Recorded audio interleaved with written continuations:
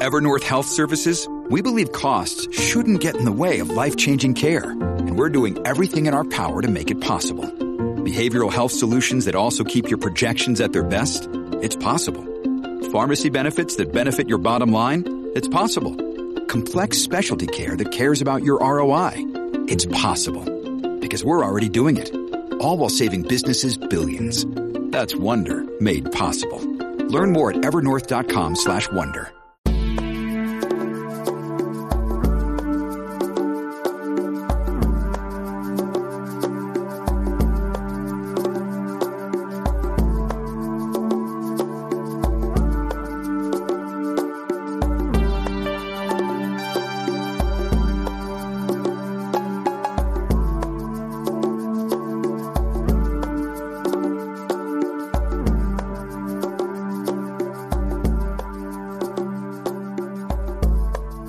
This is Joseph L. Flatley, and you are listening to Failed State Update. This is a members-only, subscribers-only episode.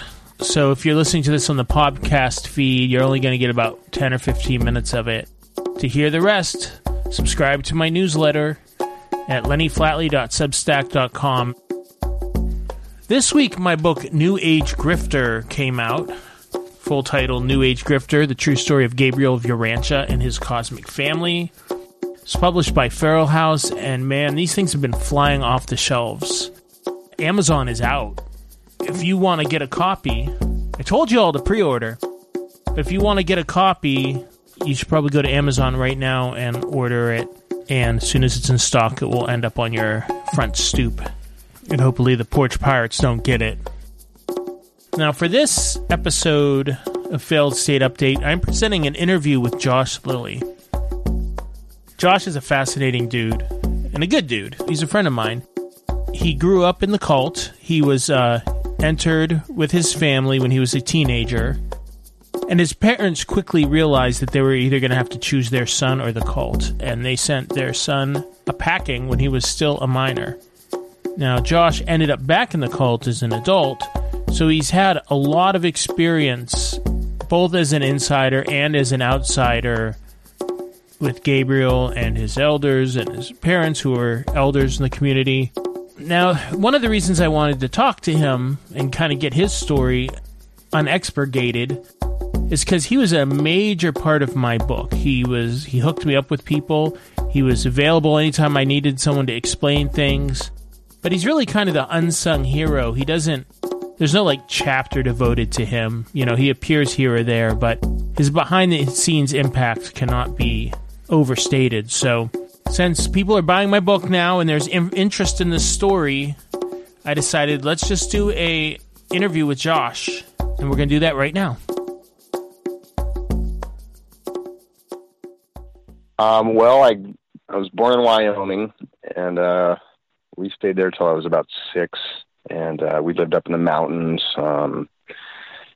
pretty simple life. My parents gardened a lot. They were kind of hippie. And, we lived in a hogan. So when I was born, my dad made a hogan, which is like a plastic bag root mass of sticks and twigs. And so that's where they brought me home after they had me. And so we lived up there for, a couple of years, and then we moved into town. And so about the time I turned 6, they decided they wanted to move to Hawaii. And basically, they just packed up and moved to Hawaii. I don't think we really had much at that time. They weren't, they were pretty poor and probably struggling fairly good. So anyway, we moved to Hawaii when I was 6, and enrolled me in kindergarten there. And my mom was an adoption agent, and my dad made bamboo art and was a farmer of sorts. And so yeah, we lived there until I was, I want to say 12 or 13, and then we bought a hunting cabin and lodge in Wyoming. So we went back and forth. We went to Wyoming in the summers and stayed in Hawaii in the winters. And And so I think I was 12 or 13 when they got the letter from Gabriel's community. They call it the Macchiavento letter, which is supposed to be written by a character in the Urantia book, Macchiavento Melchizedek. And so it was like a end times letter, stating the urgency of the need to get to Sedona, and the state of the planet is just at the pinnacle point of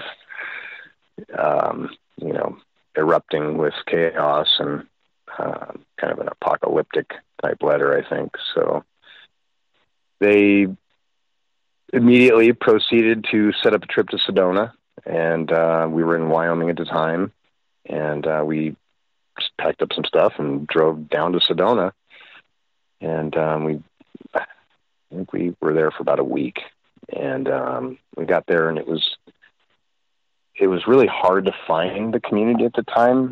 They weren't really organized or anything. They had I don't know. I think they put like their phone number in the paper, and it was like an answering machine. So you had to like call and leave an answer or a message, and then they'd get back to you. So I think it took them about 2 days to actually find or make contact with anybody in the community.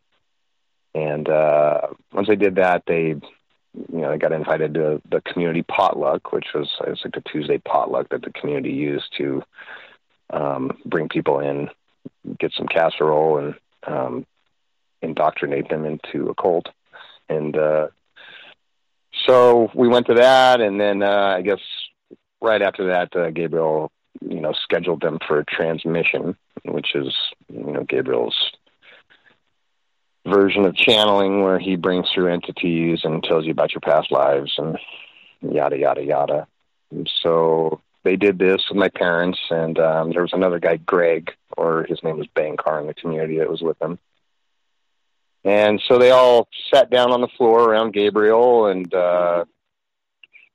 he basically went into the bright morning star, which sounds like Mickey Mouse. So, yeah, that's supposed to be the firstborn creation of Christ. And so Gabriel's laying on the floor. He's talking in Mickey Mouse, and that's one of the channeled just sitting there looking entities. At my parents, and I was 12 or 13, and I was just like, "You guys, this is nuts. What are you doing?" And so at that time, they made me leave the room because they didn't want any children in there calling bullshit on this. And so anyway, they kicked me out. And anyway, we stayed for another day or so, I think, and then we left. And I remember the ride home being pretty quiet, pretty solemn. And so we got back, and my parents didn't really fill me in on anything other than that we were going to move to Sedona and sell the property in Wyoming, and leave the property in Hawaii, and move to Sedona. And yeah, within a month they liquidated and just got rid of everything and moved to Sedona.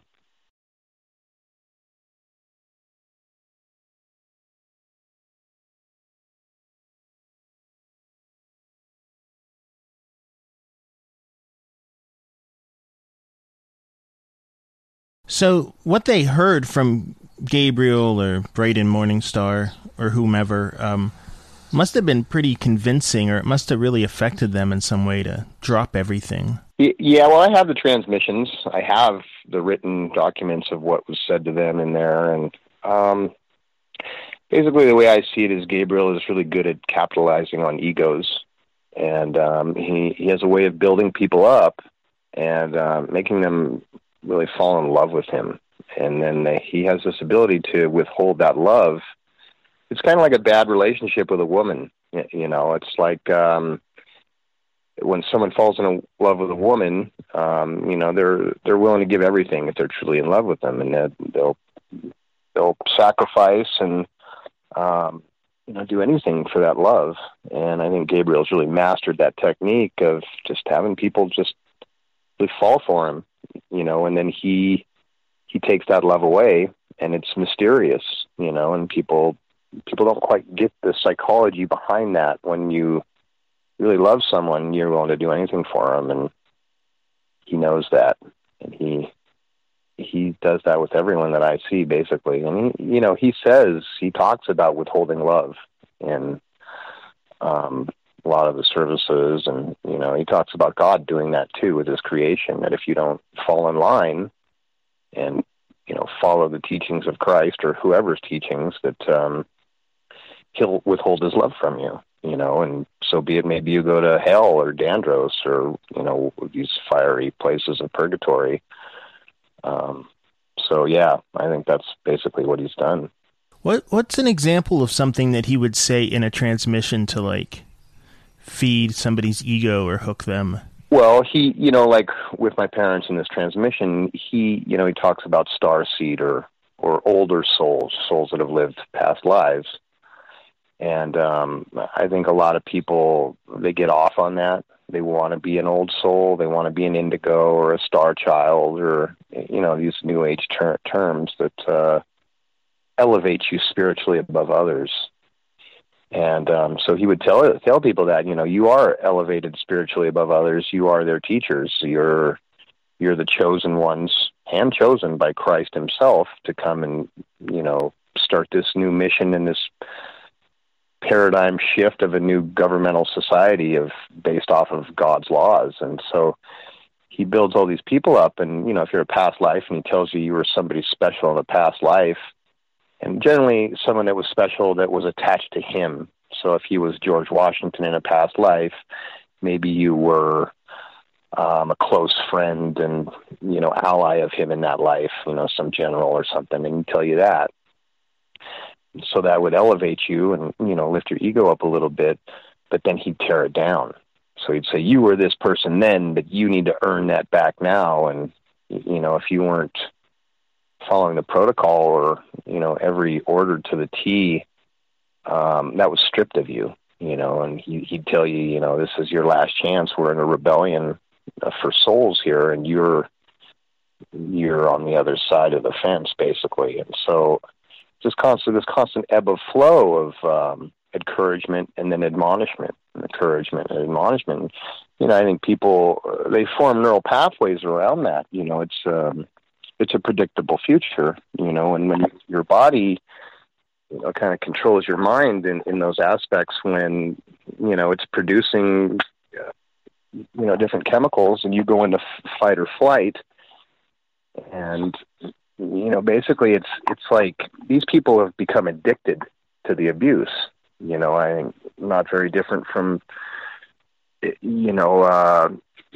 spousal abuses. You get addicted to it, and you continue to fight, and it's like it's the norm, right? And it's like if your body and mind can't predict the future, it wants the safer, predictable path. It knows that, like, if this happens, this is what happens every time. And so I think people just get kind of trapped in a loop of, they like being abused by him, and they're constantly looking for that adoration. And so he'll abuse, and then he'll give them just a little morsel of, respect and love. And man, they eat that up. They can't get enough. And so they'll go through whatever type of admonishment just to get another little morsel of love and adoration from him, Right. And your parents must have been searching for something or spiritually looking for something in the first place to be interested. Yeah, I think so. On some levels, I think the town that we grew up in, Wheatland, Wyoming, is it's a pretty small little town, and I think they were not your average Wheatlanders, and so I think they felt that they were maybe more spiritually advanced than the people around them. And the Urantia book, it gives you it can give you a big ass ego if you read it.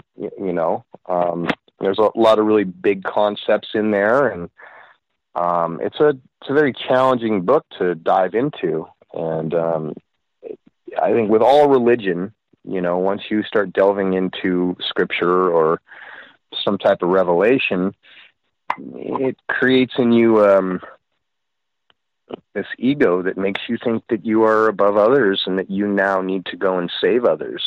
And I think that they felt that call that they needed to be the bearers of truth to others, and this was the purest form of revelation or communication between humans and the other side on the planet. And, I think pretty much any Urantia book reader you come across today is going to tell you unequivocally that the Urantia book is the highest revelation on the planet, and that they'll kind of look at you with disdain, and they'll look down on you that you're a lesser of a person if you don't, just like the Bible, accept these scriptures as, the whole truth and nothing but the truth.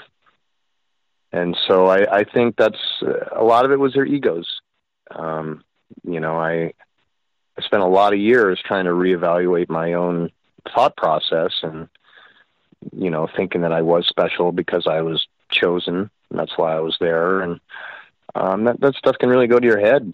And, I think both of my parents are, they're really unwilling to look at some things in their lives and their souls or whatever, their personalities that aren't so pretty. And they want to be the teachers.